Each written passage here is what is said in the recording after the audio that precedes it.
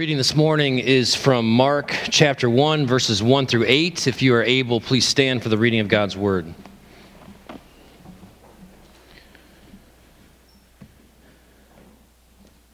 The beginning of the gospel of Jesus Christ, the Son of God. As it is written in Isaiah the prophet, "Behold, I send my messenger before your face, who will prepare your way.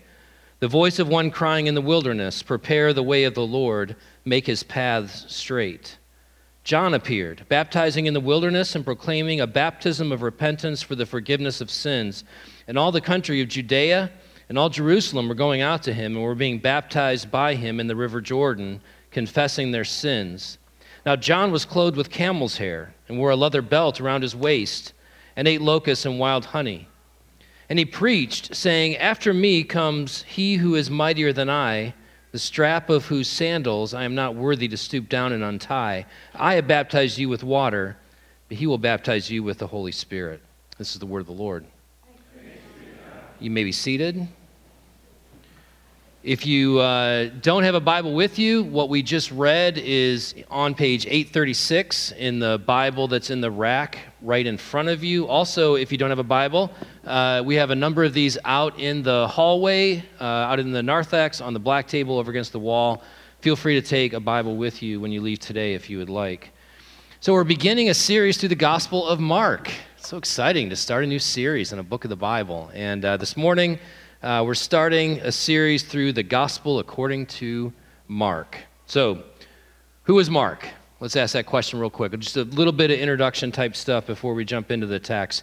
We actually learn a lot from Mark. Not in Mark's Gospel. He doesn't really say anything about himself. There might be one clue, but we'll get to that someday down the road. But outside of Mark, you get a lot of clues, actually, concerning who Mark is throughout the rest of the Gospel, especially in Acts chapter 12, in 2 Timothy chapter 4, and in 1 Peter chapter 5. So those three chapters, if you want to go check them out, you can, but I'll give you just a quick overview. In Acts chapter 12, we actually find out that Mark's mom owned a house in Jerusalem, and it was a place where the early church met. And after Peter, at one point, was released from prison, it says that he went to the home of Mark's mom. So Peter went there, and so there was a connection already that's important between Mark and Peter that I'll get to in a second. Acts chapter 12 also tells us that Mark left with Barnabas and Saul, or Paul, to go back to Antioch. So Saul and Barnabas had collected all this money. There was a famine going on in Jerusalem. They brought some, money to help with famine relief in Jerusalem. And when they went back to Antioch, Mark went with them. So we see that in Acts chapter 12. And then Paul and Barnabas go out on this missionary journey to plant churches throughout the region. And it says that Mark went with them. But at some point, there was a breakdown in communication, a little bit of falling out. We don't know exactly what happened.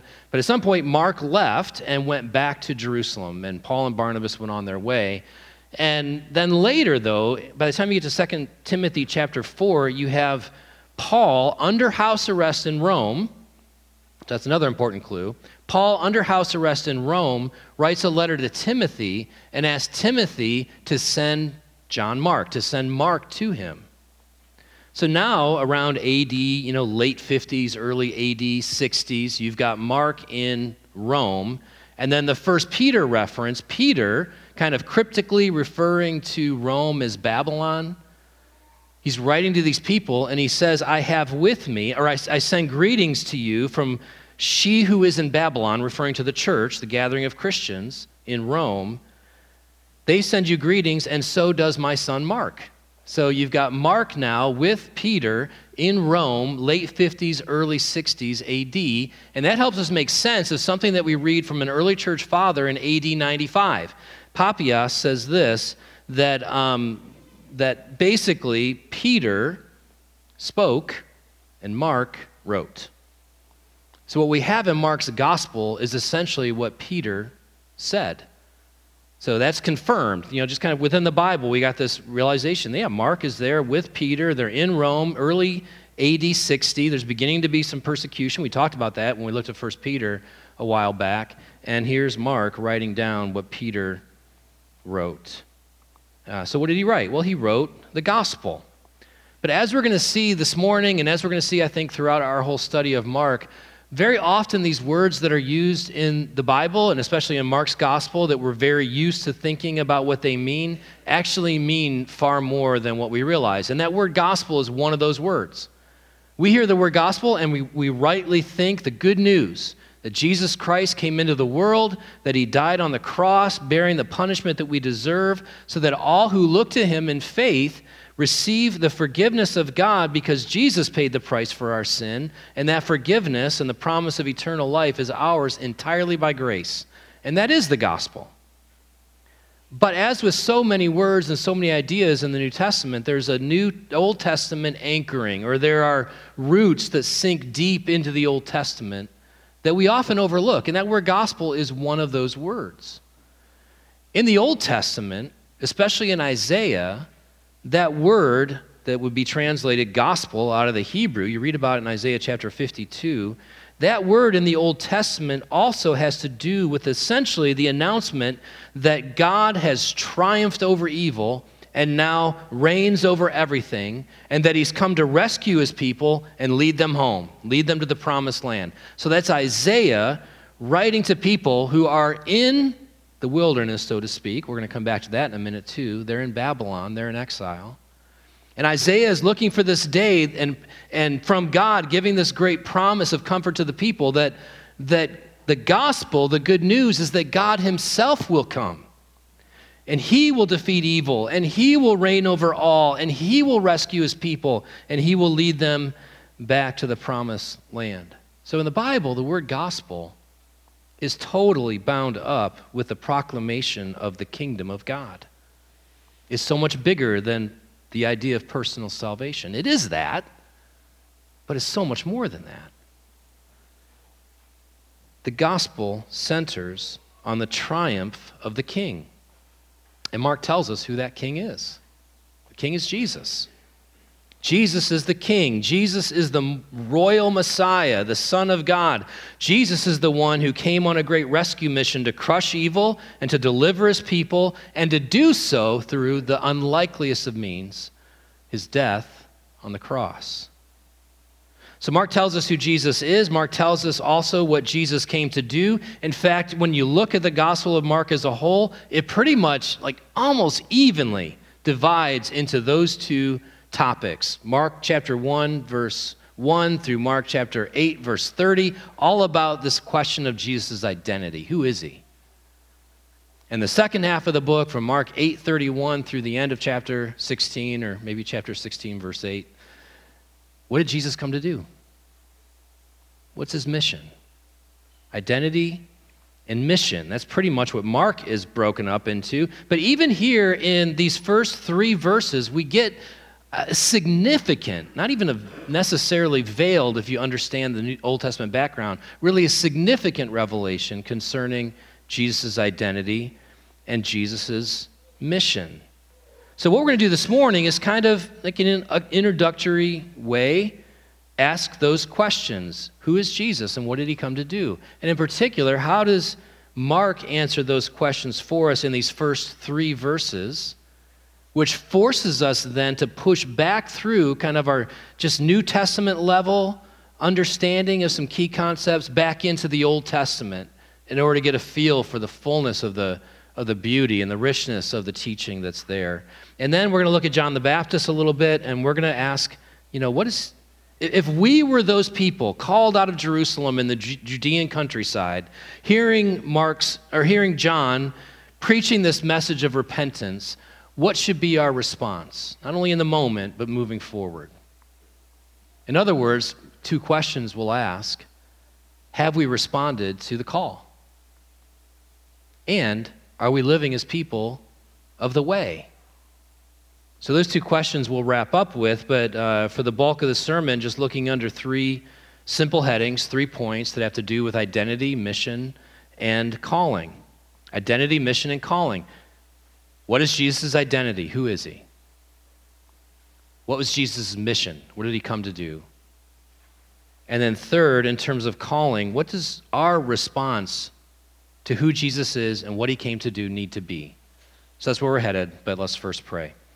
Heavenly Father, as we come before you this morning at the outset of our study of this great book, we do pray that not just this morning, but over the course of the time that we're in it, that you would be with us, that by your Spirit you would be our teacher, or that you would break through maybe the superficial concepts or the over-familiarity that we have with these great and awesome gospel truths, and that you would help us to really embrace not only the fullness of what you have done in fulfillment of Scripture, but the fullness of what you came to do and where we are headed is so much greater than we tend to imagine. And so I pray that by your Spirit, through your word, you would enlarge our vision for what it means to be people on the way.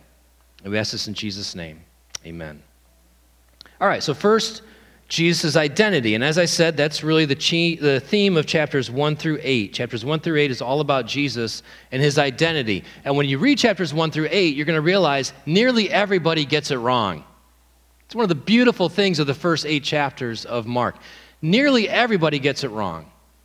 The crowd that flocks to hear Jesus, they see him as a healer, and they see him as a great teacher. The Pharisees see him as a threat to their power. Jesus' family is a little concerned that he's, crazy, right? The only, beings, if you will, that get it right in the first 8 chapters up until the very end of the first section, chapter 8, verse 30, are the demons. They get it right. They recognize who this is, and Jesus silences them.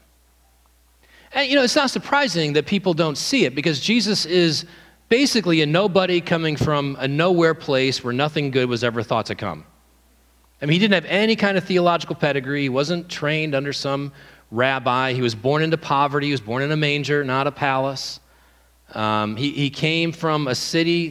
Could anything good come from Galilee? I mean, that was the question, and this is where Jesus came from. And so his identity was veiled, not just because people made presumptions concerning who he was, but also because Jesus made sure that, in a sense, it was veiled. The parables that we'll look at are ways in which Jesus spoke that only those who had ears to hear would hear. And so it's not until the midpoint of chapter 8, Jesus takes his disciples on a little retreat, those are always fun, and says to them, "Who do people say that I am?"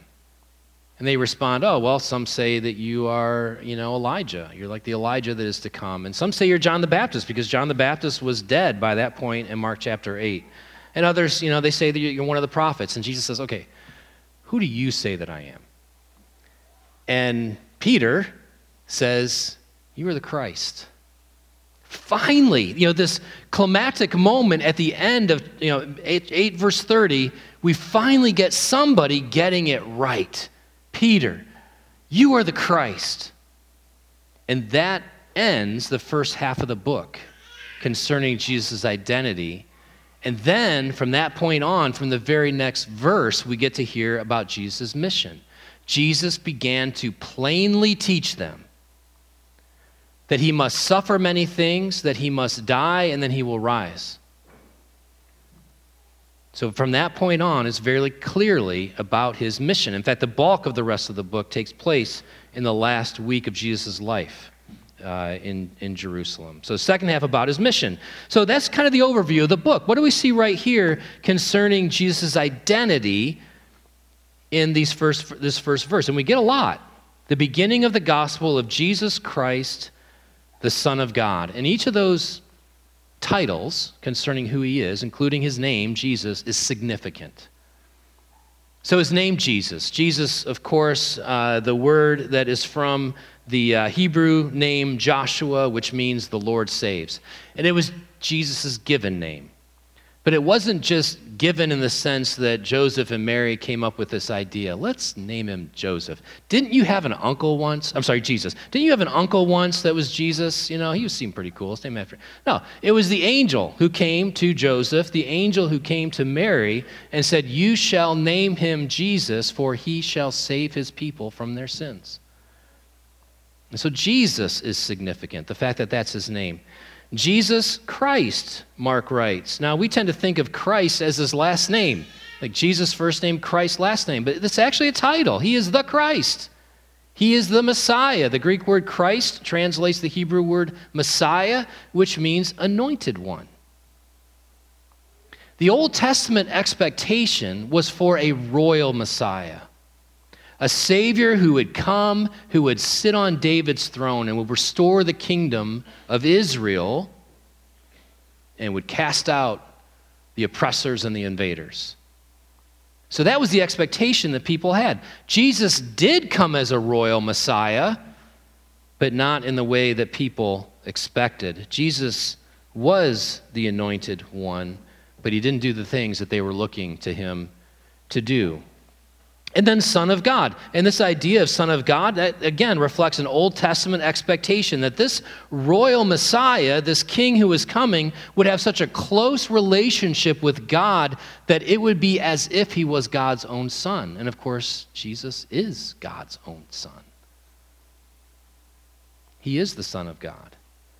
8 times in the book of Mark, he's referred to that way as the Son of God. Jesus, in a way, was defined by his sonship. He's always saying things like, I'm here to do the will of the Father.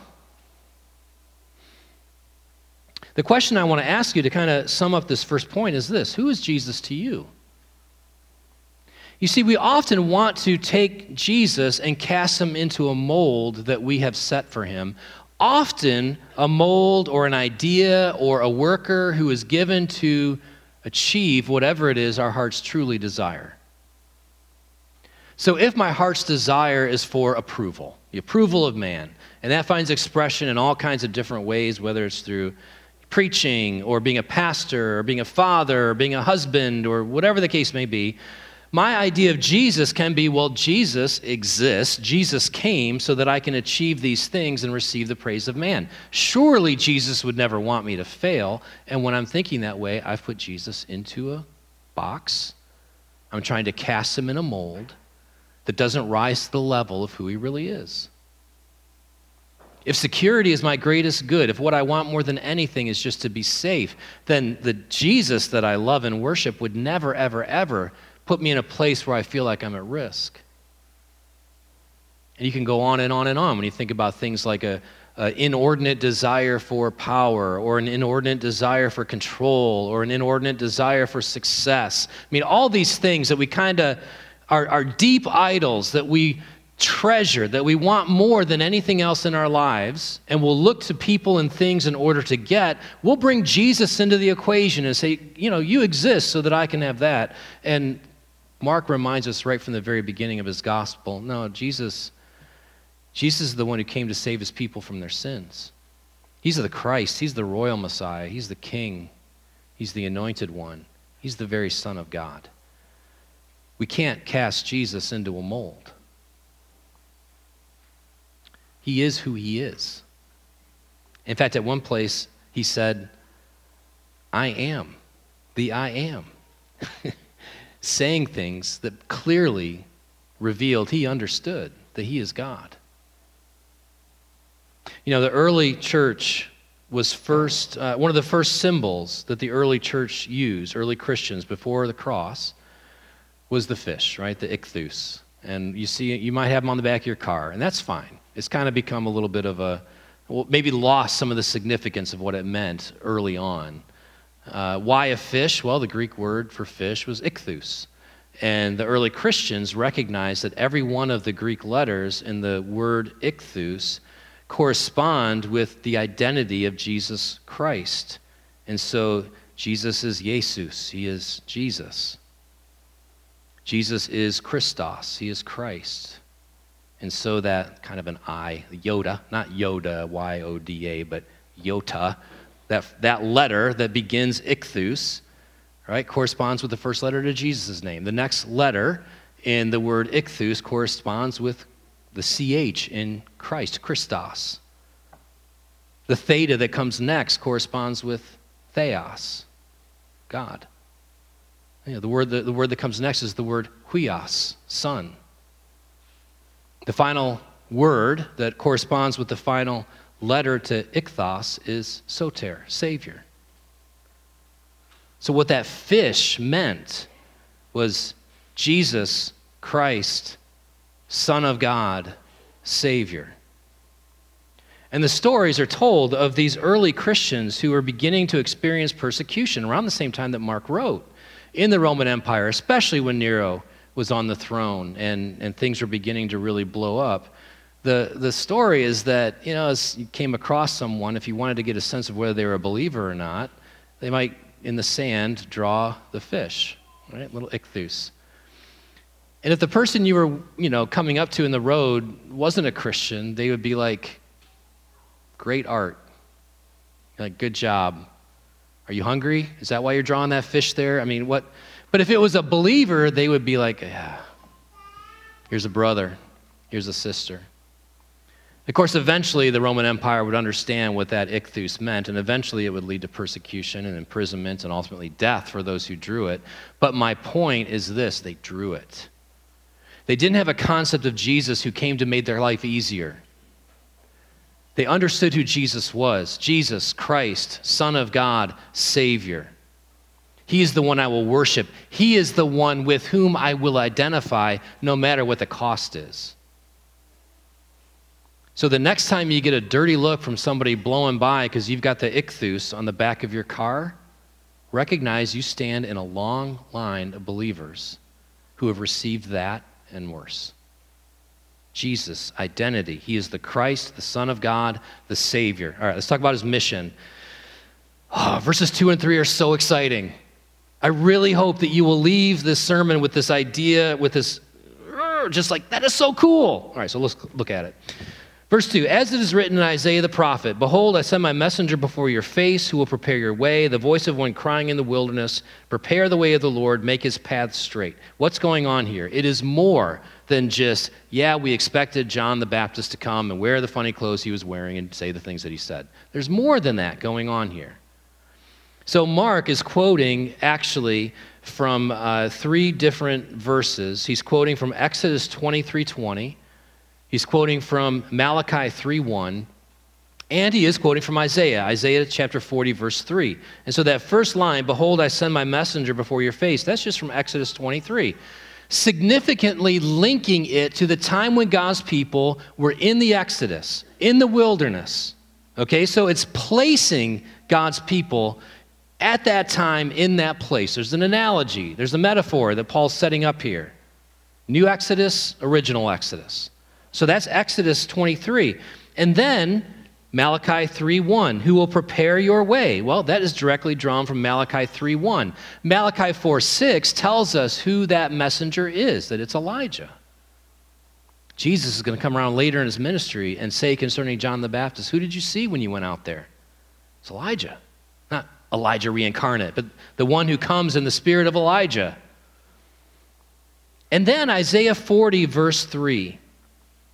I'm sorry, let me come back.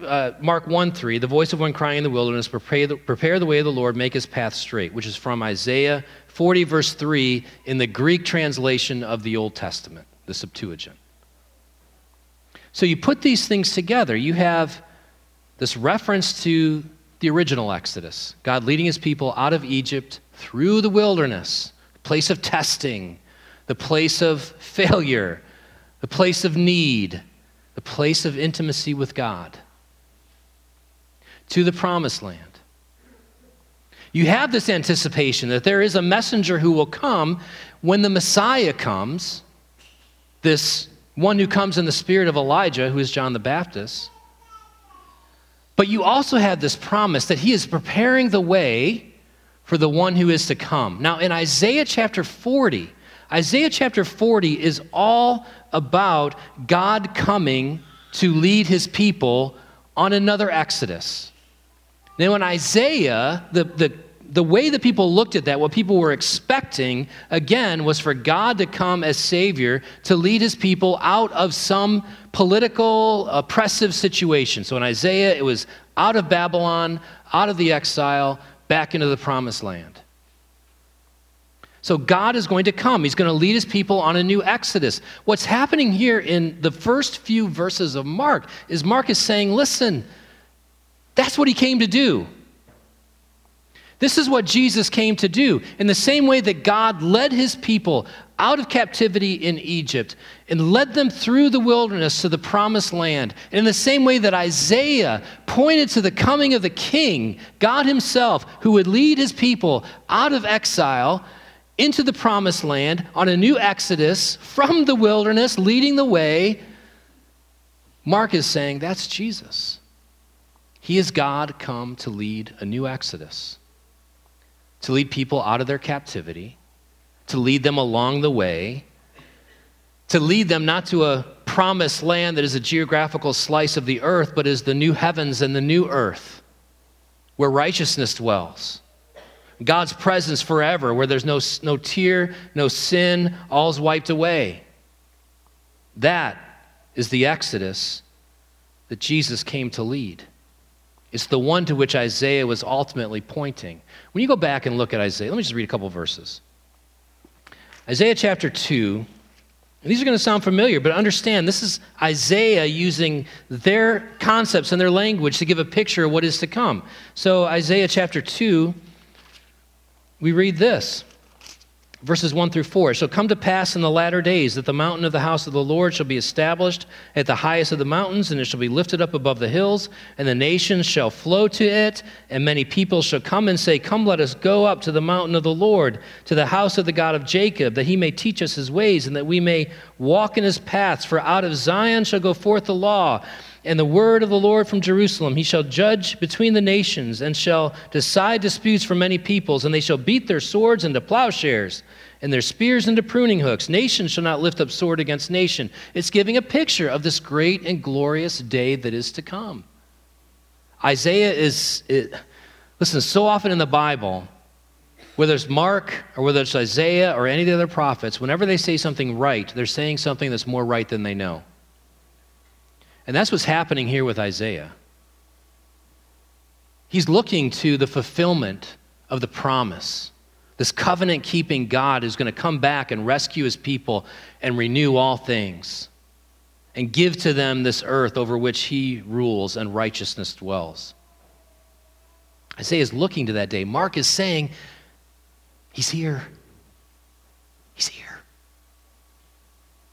Isaiah also gives this vision of that day in Isaiah chapter 11, where he writes, the wolf shall dwell with the lamb, and the leopard shall lie down with the young goat, and the calf and the lion and the fattened calf together. Again, using language, agrarian type, farming type language that they could understand, the wonder of what he was saying, that maybe we don't.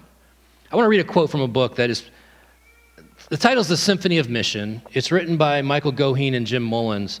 I mean, it's January, and I try to read like 30 books a year, but I'm pretty sure this is going to be my favorite book of the year already. He writes this, and I think Jim Mullins is actually doing most of the writing. But anyway, he writes this. What will we experience when God renews and restores all things?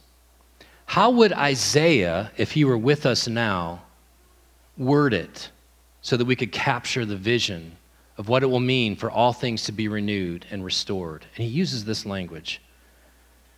Isaiah might say this: strip clubs would be repurposed into museums that celebrate the dignity of women.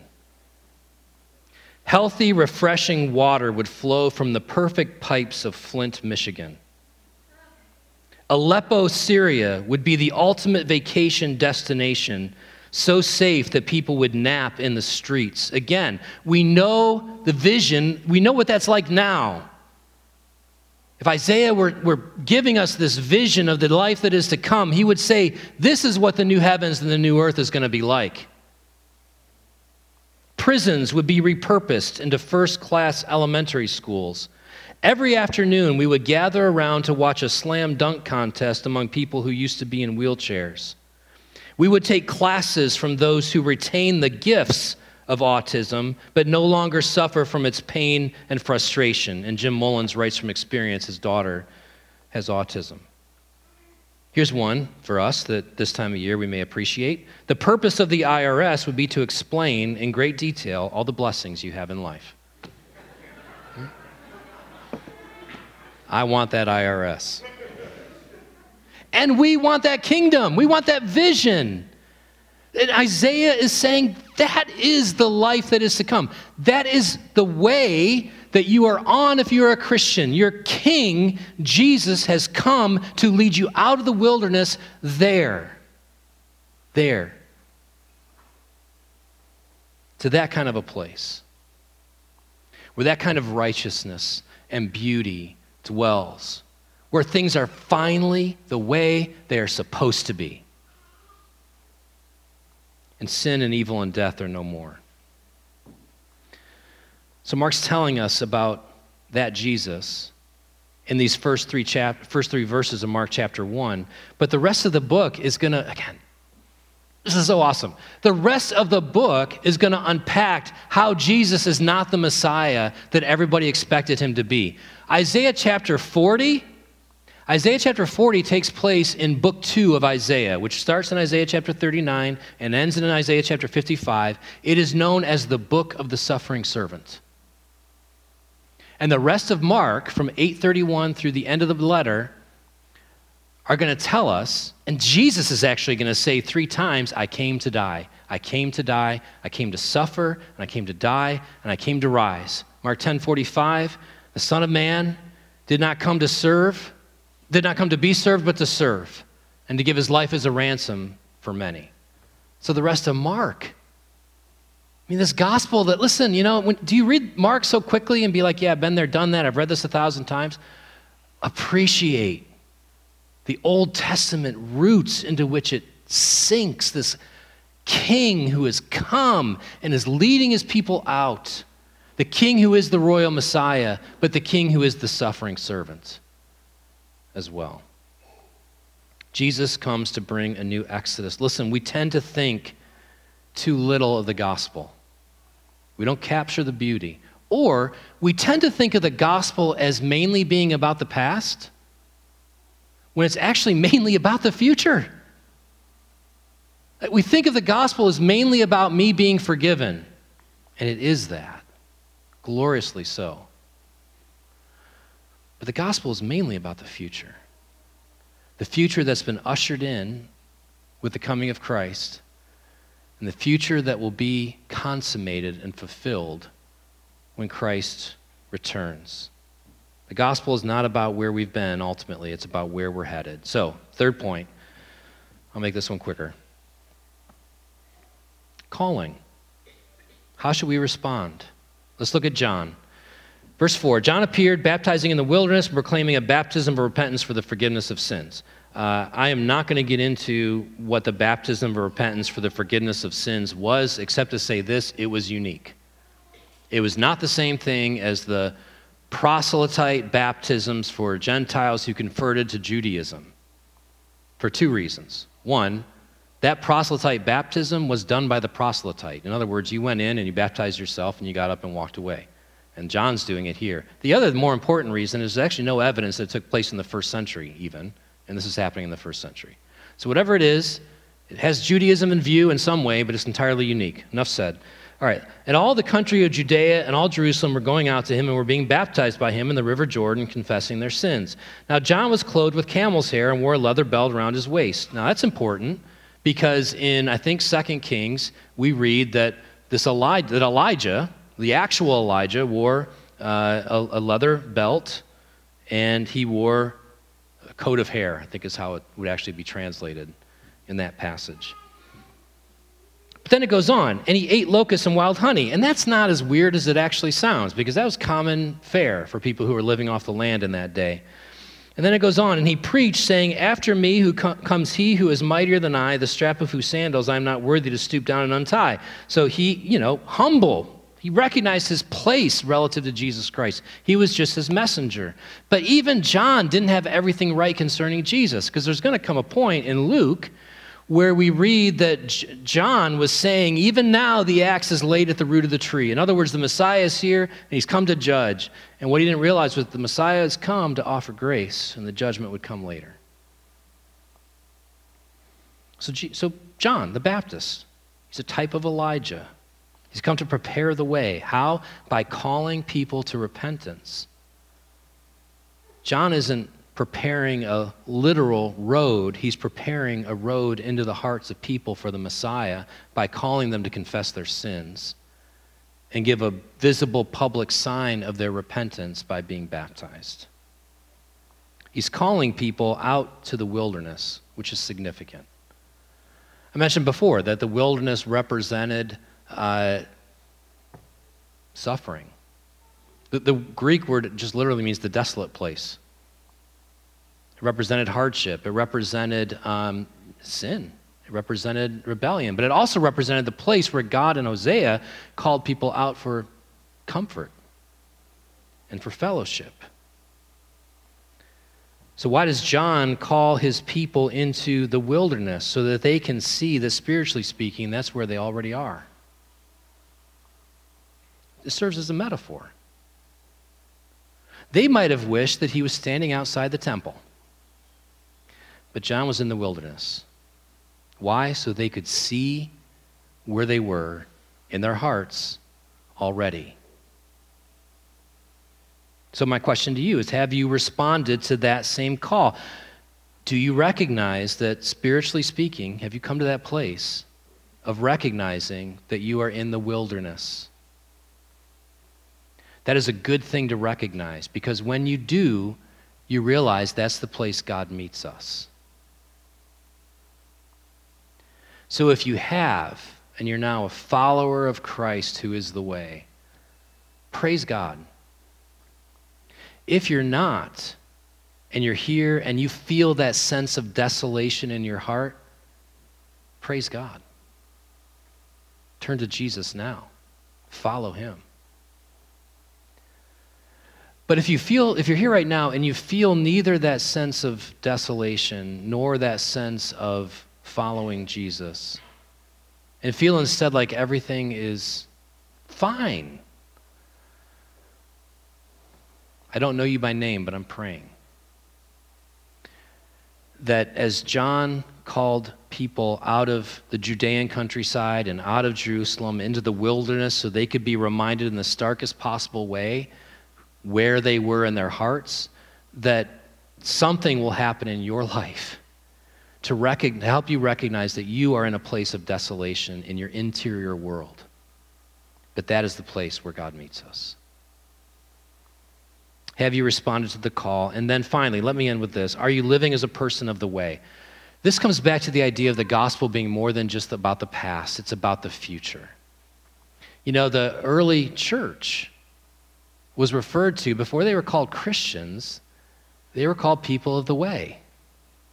You read about it in Acts chapter 9. In Acts chapter 9, it says that Paul went out. This is Saul, persecutor of the church, went out looking for any who belonged to the way.